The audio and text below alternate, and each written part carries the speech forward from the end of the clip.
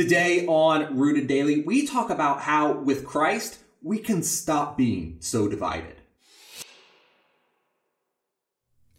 Welcome to Rooted Daily, the podcast where in 10 minutes or less each day, we root you in the Bible so you can grow with God. I'm Brandon Levy, and part of being human with the ability to make our own choices has always been followed with disagreements and discord and disunity. And despite that, though, we seem particularly aware at right now, at this point in history, of just how divided as a people we are. And it's true in politics, in culture, and in our faith. There's a Methodist minister named J. Gordon Melton, who I read about, and he has an interesting hobby. He collects lists of church denominations in the United States. And his research has revealed that there are 1,517 different recognized denominations in this country. And in that list are all sorts of groups. And there are some particularly strange ones that I wrote down. One being the Church of the Mystery of Universal Wisdom. They apparently believe that they can communicate with aliens, and they seek guidance from flying saucers. Another, the Embassy of Heaven in Stratton, Oregon. They consider that all earthly governments are illegitimate and have gone to the extent of even issuing their own license plates for cars.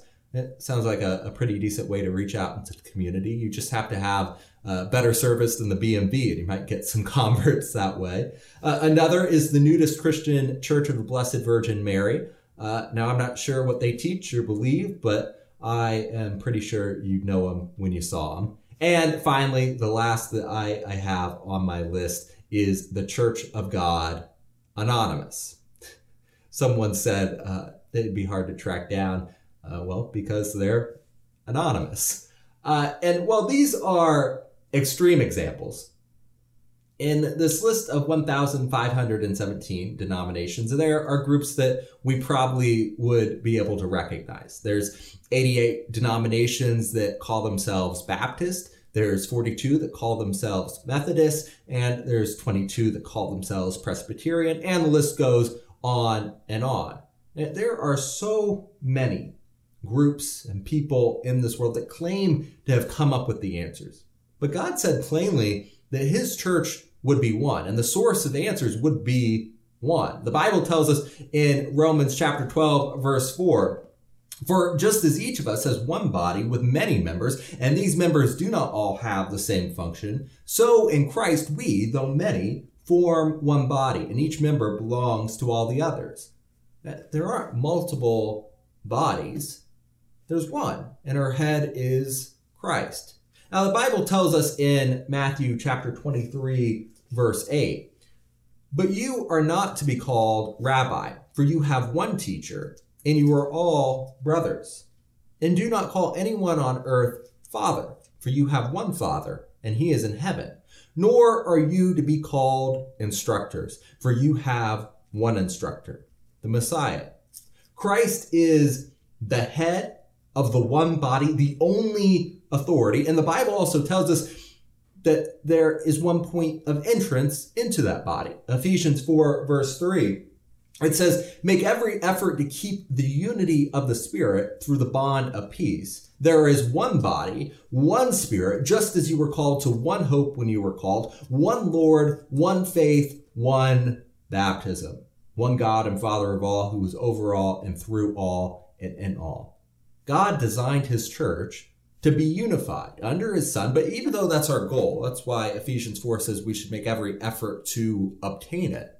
Now, within Christ's church, we know Christians often aren't so unified. And too often we find all sorts of things that can break the bond of peace and split ourselves over from other members of our spiritual family. But we aren't unique in the struggle. We can take peace in that since the beginning of the church, Christians have struggled with getting this done. That's why Scripture repeatedly commanded the church to pursue unity. It says, "Stand firm in one spirit, contending as one man for the faith of the gospel," in Philippians 1:27. It says, "Make every effort to keep the unity of the Spirit through the bond of peace," in Ephesians 4:1. And it says, "Agree with one another, so there be no divisions among you, and that you may be perfectly united in mind and thought," in 1 Corinthians 1:10.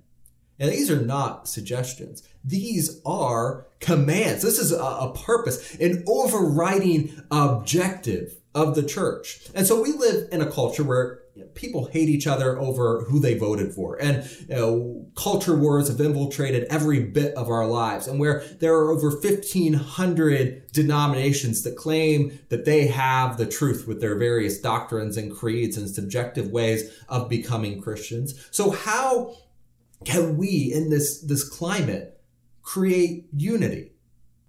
Well, first, we have to confess. We have to recognize there's a problem. In order to overcome any problem, we have to recognize that we have one. And we have to recognize that we need God to overcome it. 1 John 1:9 says that if we confess our sins, he is faithful and just and will forgive us our sins and purify us from all unrighteousness. So we need to realize this is an issue and we can't afford to ignore it. God expects us to make every effort to keep the unity of the Spirit through the bond of peace, Ephesians 4:3. So if you're creating division between Christians for any reason, maybe it's politics or racism or classism or culture wars or false teaching or any other number of reasons to disagree, it's sin. And that needs to be humbly confessed to God so that we can begin to overcome it. Second, we need to root ourselves in God's word. Once we confess to the existence of discord with others, we have to kill it at the root. And the foundation of all disunity is our reliance on ourselves, on our opinions, on our wisdom, on our actions, instead of on God. Romans 12:2 tells us, do not conform to the pattern of this world, but be transformed by the renewing of your mind. Then you will be able to test and approve what God's will is, his good, pleasing, and perfect will.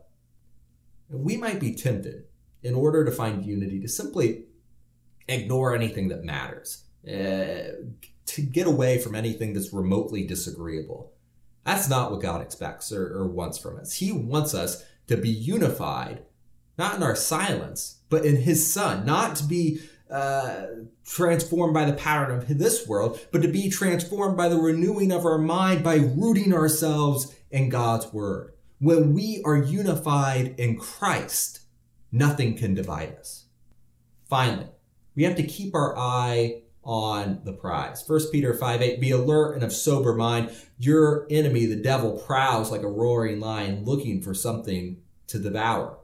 This is a long process. The Bible warns us not to take our eye off the ball. The tempter wants us to be divided. That might be why this world is so full of things designed to separate us. Politics and culture, now even sports. As long as we are arguing about the momentary things of this world, we won't be unified on Christ. So take a moment each day, check yourself. Are you being pulled away from God because you're relying more on your opinions, your wisdom, your actions than you are on God's will?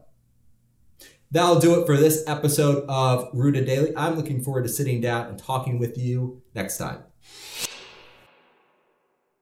Hey, thanks for watching this episode of Rooted Daily. We're praying that you're growing with us as we study the Bible and use God's word as our only foundation.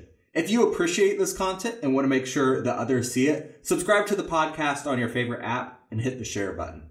Most importantly, if you're ready to take the next step, repent, be baptized, and hand over your life to Jesus, shoot me an email to brandon@rooteddaily.com right now.